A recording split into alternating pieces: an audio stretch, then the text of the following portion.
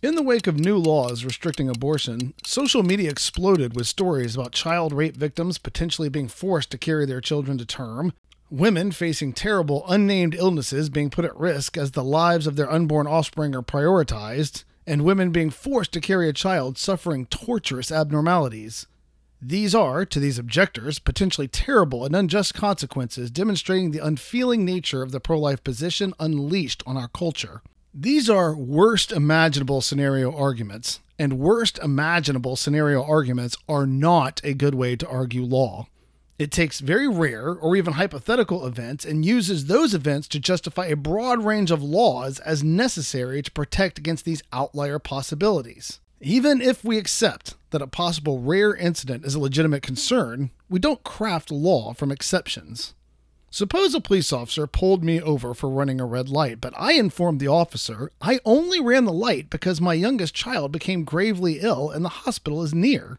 The officer may withhold punishment for violating the law and aid in getting us to the hospital. That may be a reasonable response to the odd event. It would be unreasonable to immediately advocate that all traffic lights must go simply because some people may be justified in running red lights in certain situations.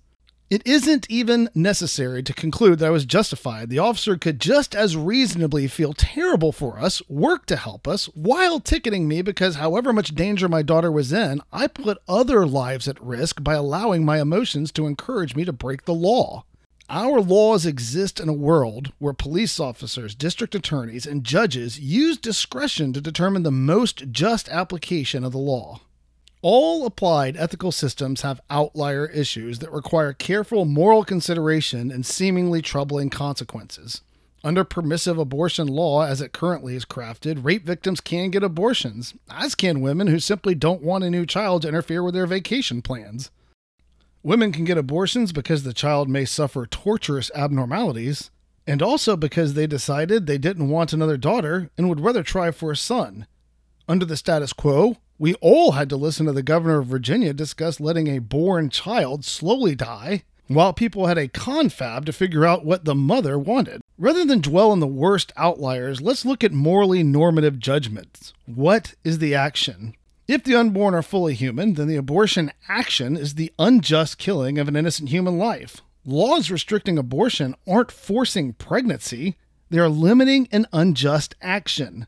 Scaremongering does nothing to answer the question, what is the unborn? No one denies that a culture embracing the idea all human life ought to be protected from unjust destruction will still have difficult questions to face on the just application of law in rare but troubling circumstances. We just deny that intentionally killing innocent human beings is ever the best answer, however easy it may seem. This has been Jay Watts with Merely Human Ministries. Check us out at merelyhumanministries.org. Goodbye, everybody.